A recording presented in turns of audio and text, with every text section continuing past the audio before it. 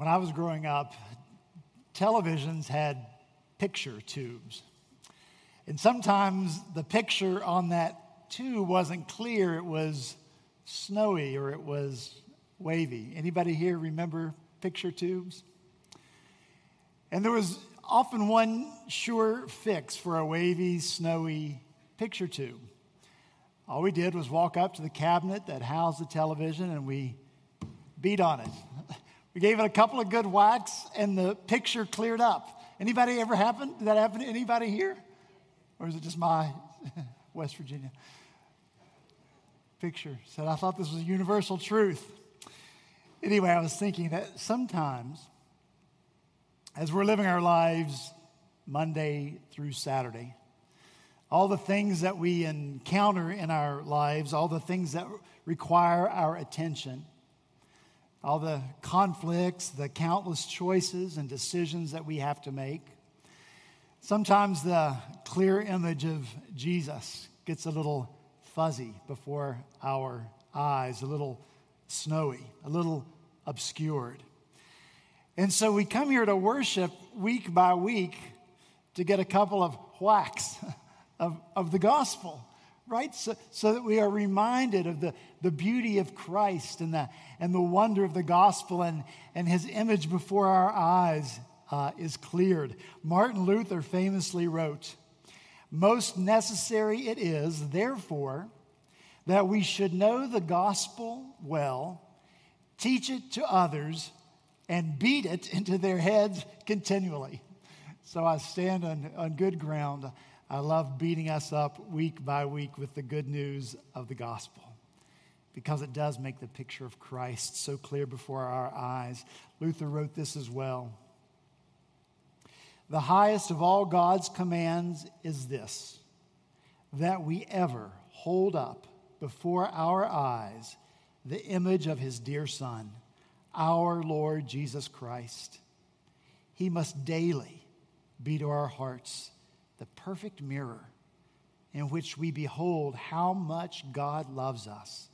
Do not let this mirror and throne of grace be torn away from before your eyes." Christ, always before our eyes.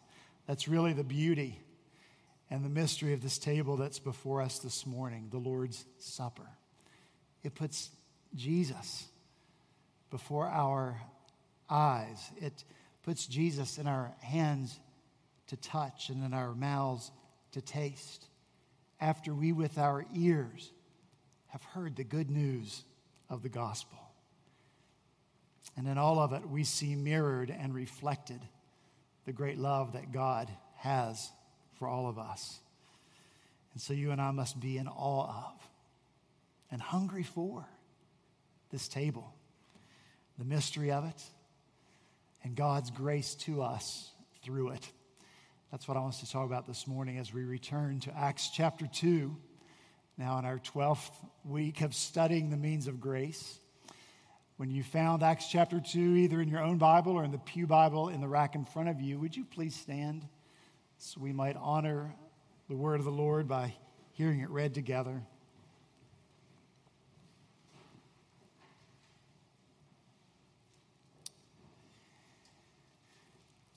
Acts chapter 2, beginning in verse 42, this is the word of the Lord. "And they devoted themselves to the apostles' teaching and the fellowship, to the breaking of bread and the prayers. And all came upon every soul, and many wonders and signs were being done through the apostles.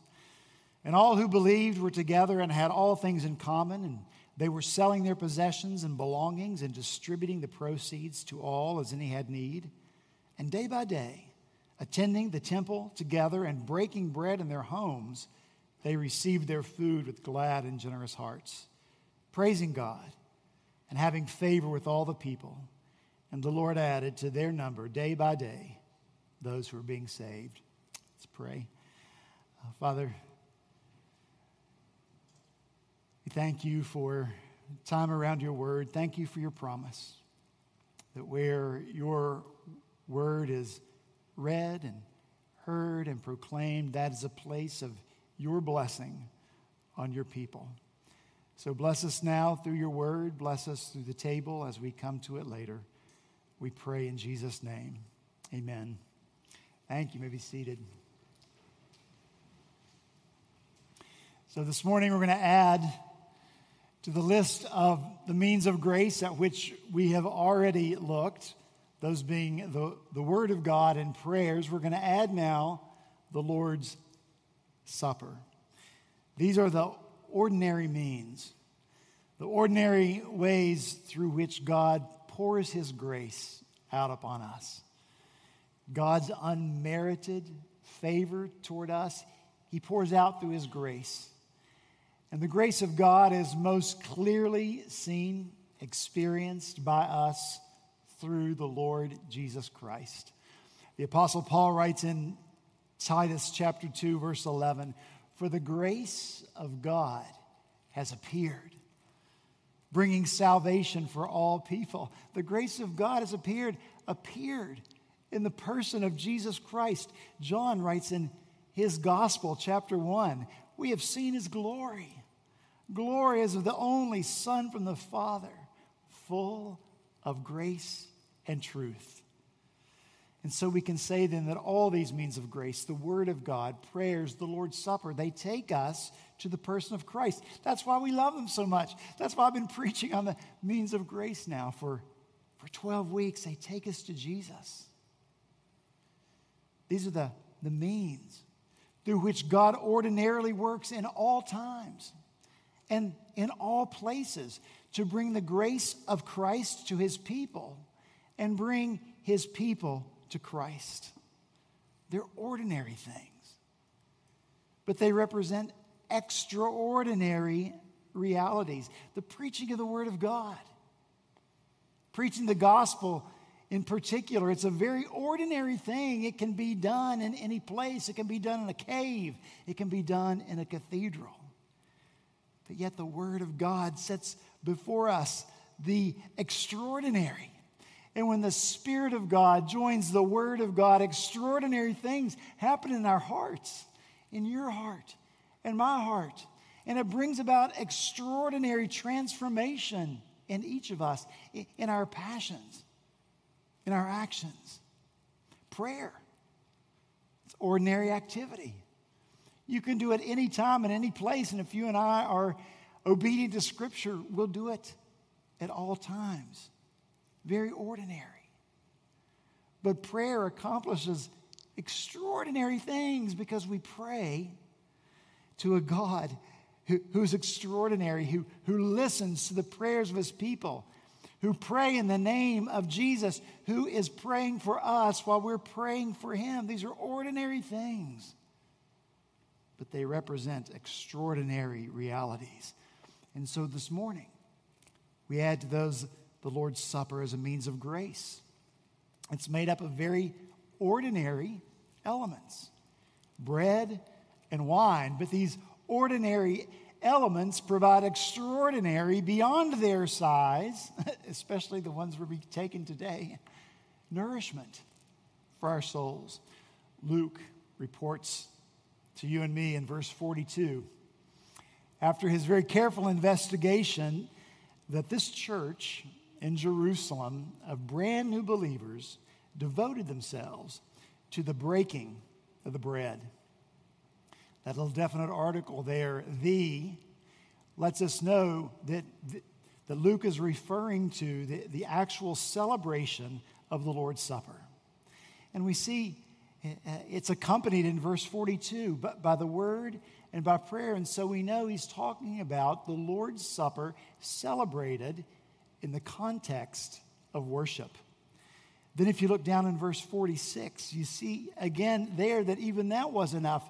These believers went to one another's homes and they broke bread there again as well, and they specifically set aside a portion of bread and wine even during those meals, usually at the end of them, to celebrate the Lord's Supper even in their homes. Now this is devotion. And so we ask again, why were they so devoted to the Lord's Supper? There's no evidence here that coming to the table in this way and with this rapidity and this frequency was prescribed or legislated. There's no thou shalt. No, it's not here. From what we read, it just appears to be an organic response. It's something these early believers, they felt compelled to do. And that compulsion that they felt to come to the table of the Lord must be connected to what they experienced when they came around the Lord's table together. Your addictions in your life, your compulsions in your life, whatever they are, whether they are good or whether they are bad, they are not something that somebody has to force you to do. Quite the opposite.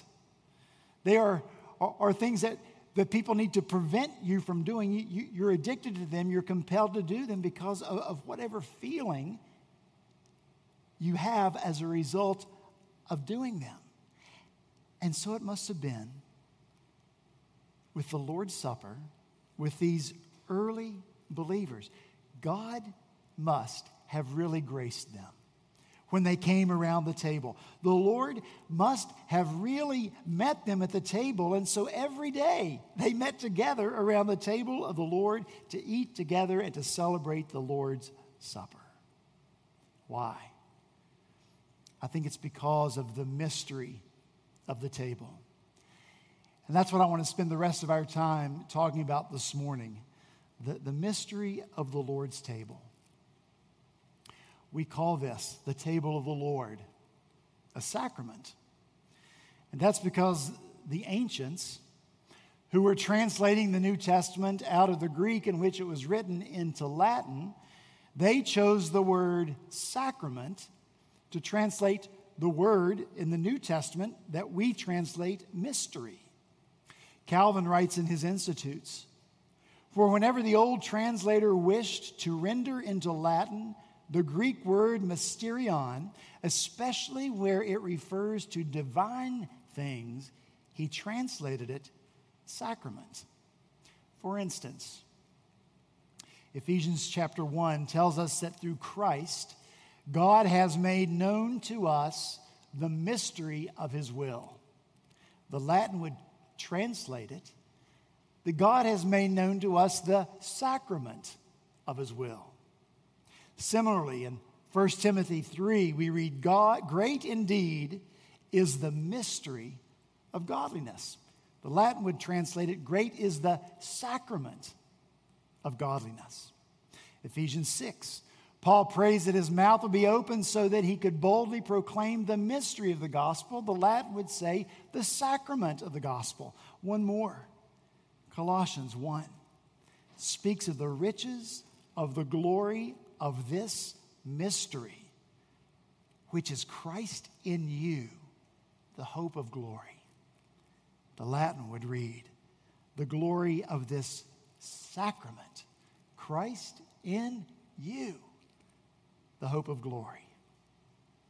And so Calvin writes that sacrament came to be applied to those signs which reverently represented sublime and spiritual things. What I'm suggesting in all this is that the devotion that the early church had to the table of the Lord is connected to the sacrament of the table, the mystery of the table, to what is inexpressible about it. As one of my seminary professors used to say about the Lord's Supper, some things are better experienced than explained. And that's true. Some things are better experienced than explained. I don't know how you have tended to look upon the Lord's table through, for some of you, your many years of coming to the table of the Lord time and time again. I suppose that depends to a large extent on your church background. I do know that many of what we call evangelical churches have a very low view of the Lord's Supper. They've kind of latched onto the words that Jesus spoke, "Do this in remembrance of me." they've focused on those words to the exclusion of everything else that's said about the Lord's Supper. And so then on the rare occasions that they do celebrate the Lord's Supper, it's just like a memorial service where those participating are supposed to work up sad feelings for the fact that Jesus died for us. And when that's the case, we're the ones doing the acting. It's about what we bring to the table of the Lord, our sadness, and not about what the table brings to us or who the table brings to us, the Lord Jesus Christ, or the grace when God meets us there. And so there's no sacrament. There's no mystery. Not so long ago, I had a pastor friend of mine, much younger than I am, which is not difficult to be these days. But he was being recruited, he and his church, to be a satellite location for a much larger megachurch. And if he made this switch, one thing that was going to be required of him was that he was going to have to move the Lord's Supper into the church lobby for people to pick it up if they were interested on their way out the door to their cars. The idea was that the Lord's Supper was an interruption to the flow of the service. And the talk about, eating the body of Christ, drinking the blood of Christ, that might be offensive to people, especially to visitors who might not understand it. Now, this is a megachurch called an evangelical church, 20,000 people. So I pleaded with him, please don't. And we talked about the mystery of the table. And in the end, the Lord convinced him. Here's the good news. He did not become a satellite, and he did not move the Lord's table into the lobby of the church. And God's people said, amen for that. And I know that's an extreme example, but it's indicative of the very low view that so many churches take of this beautiful, mysterious means of grace. The mystery, it's real. It's difficult to explain. So, I believe the mystery is evidenced by the devotion of the early church to the Lord's table. And I think that mystery is further evidenced by Satan's attempt to twist, to obscure, so that Christ and the gospel cannot be seen, or at least they become fuzzy or indistinct. If nothing were really happening at the table, why would our enemy bother to destroy it? You know what I'm going to ask you to do now? It's to fill in the blank that we fill in so often here. You know what to do. Whatever God ordains, Satan. Whatever God ordains, Satan. So, we fast forward. Not too many years between this church in Jerusalem and the church in Corinth that the Apostle Paul had planted. And we see very quickly how abuse and contention and misunderstanding enveloped the Lord's Supper. Why? Again, because what God intends to use to grace us, our enemy seeks to pervert. And so it is with the Lord's Supper. The meal that was supposed to unite, this meal, supposed to unite people, bring together those who stand in equal need of the redeeming, renewing, restoring grace of God in Jesus, no matter who they are, no matter where they are from, no matter what they have, no matter what they don't have, because the ground is level at the foot of the cross. The enemy of our souls in the church seeks to pervert and destroy it. And so this table that's supposed to represent the gospel became, in fact, the anti-gospel. And it became in that church in Corinth an opportunity to divide and isolate and deprive believers of the grace of God in the table of the Lord.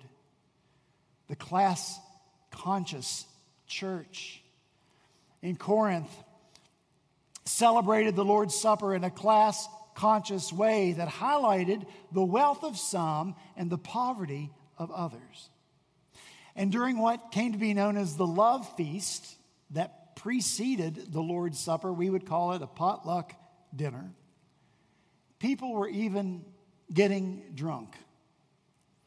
And so the Apostle Paul writes this correction in a letter, his first letter to the Corinthians. And it really has become the most extensive teaching we have on the Lord's Supper. I'm going to read it to you. I'm going to read it out of the New Living Translation because sometimes the fresh words give us a fresh hearing of it. So this is what the Apostle Paul writes to the Corinthians about the Lord's table. When you meet together, you're not really interested in the Lord's Supper. For some of you hurry to eat your own meal without sharing with others. As a result, some go hungry while others get drunk. What? Don't you have your own homes for eating and drinking? Or do you really want to disgrace God's church and shame the poor? What am I supposed to say? Do you want me to praise you? Well, I certainly will not praise you for this. For I pass on to you what I received from the Lord himself. On the night when he was betrayed, the Lord Jesus took some bread and gave thanks to God for it. Then he broke it in pieces and said, "This is my body, which is given for you. Do this in remembrance of me." In the same way, he took the cup of wine after supper, saying, "This cup is the new covenant between God and his people, an agreement confirmed with my blood. Do this in remembrance of me as often as you drink it. For every time you eat this bread and drink this cup, you are announcing the Lord's death until he comes again. So anyone who eats or drinks this bread or drinks this cup of the Lord unworthily is guilty of sinning against the body and the blood of the Lord. That's why you should examine yourselves before eating the bread and drinking the cup. For if you eat the bread or drink the cup without honoring the body of Christ, you are eating and drinking God's judgment upon yourself. That's why many of you are weak and sick, and some even have died." How quickly the enemy confused, perverted, opposed the true meaning of the table among God's people. And if you know anything about church history, you know this table has been a source of contention ever since. A source of division, and in far too many cases, a source of death for those who disagreed with a particular view. Our enemy, attempting to rob it of its sacredness and mystery and the grace of God through it, he doesn't want us to have it. He doesn't want us to have it. Paul attaches a warning to the Lord's table, and the very existence of the warning suggests to us that something sacramental, something mysterious takes place at the Lord's table that must be protected. I believe that the early church experienced this must be protected mystery, and that's why they were so devoted to the breaking of the bread and the Lord's Supper. I want to finish by quoting part of a hymn to you. It was written by Horatio Bonar. He was a famous 19th century Scottish preacher and author and poet. So interesting when you think about his heritage. He's one in a line of family ministers that served the church in Scotland for 364 years. Can you imagine? This is the hymn that he wrote about the Lord's Supper. Here, O my Lord, I see thee face to face. Here would I touch and handle things unseen. Here grasp with firmer hand the eternal grace, and all my weariness upon thee lean. Here would I feed upon the word of God. Here drink with thee the royal wine of heaven. Here would I lay aside each earthly load. Here taste afresh the calms of sin forgiven. Too soon we rise. The symbols disappear. The feast, though not the love, is past and gone. The bread and wine remove, but thou art here, nearer than ever, still my shield and sun. That's the mystery of the Lord's Supper. Face to face with Jesus. And even after the symbols disappear, still the grace of God is at work in us. Nearer to us even than he was before. Christ more fully formed in us, because here at this table we are acted upon. Here at this table we are graced by God. May we see Christ in this table, his beauty, his mystery, the mystery of the gospel, and experience the reality of Christ in us, our hope of glory. Amen.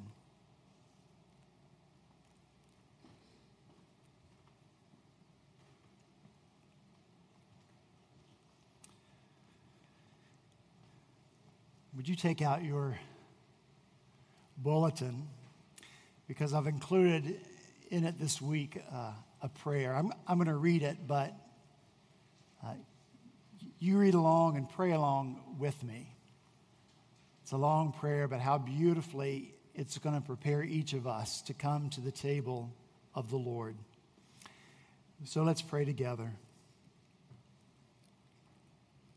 God of all good, I bless thee for the means of grace. Teach me to see in them thy loving purposes and the joy and strength of my soul. Thou hast prepared for me a feast, and though I am unworthy to sit down as guest, I wholly rest on the merits of Jesus and hide myself beneath his righteousness. When I hear his tender invitation and see his wondrous grace, I cannot hesitate, but must come to thee in love by thy Spirit. Enliven my faith rightly to discern and spiritually to apprehend the Savior. While I gaze upon the emblems of my Savior's death, may I ponder why he died and hear him say, I gave my life to purchase yours, presented myself an offering to expiate your sin, shed my blood to blot out your guilt, opened my side to make you clean, endured your curses to set you free, bore your condemnation to satisfy divine justice. Oh, may I rightly grasp the breadth and length of his design, draw near, obey, extend the hand, take the bread, receive the cup, eat and drink, testify before all men that I do for myself, gladly, in faith, reverence, and love, receive my Lord to be my life, strength, nourishment, joy, delight. In the supper, I remember his eternal love, boundless grace, infinite compassion, agony, cross, redemption, and receive assurance of pardon, adoption, life, glory. As the outward elements nourish my body, so may thy dwelling Spirit invigorate my soul until that day when I hunger and thirst no more and sit with Jesus at his heavenly feast. Amen.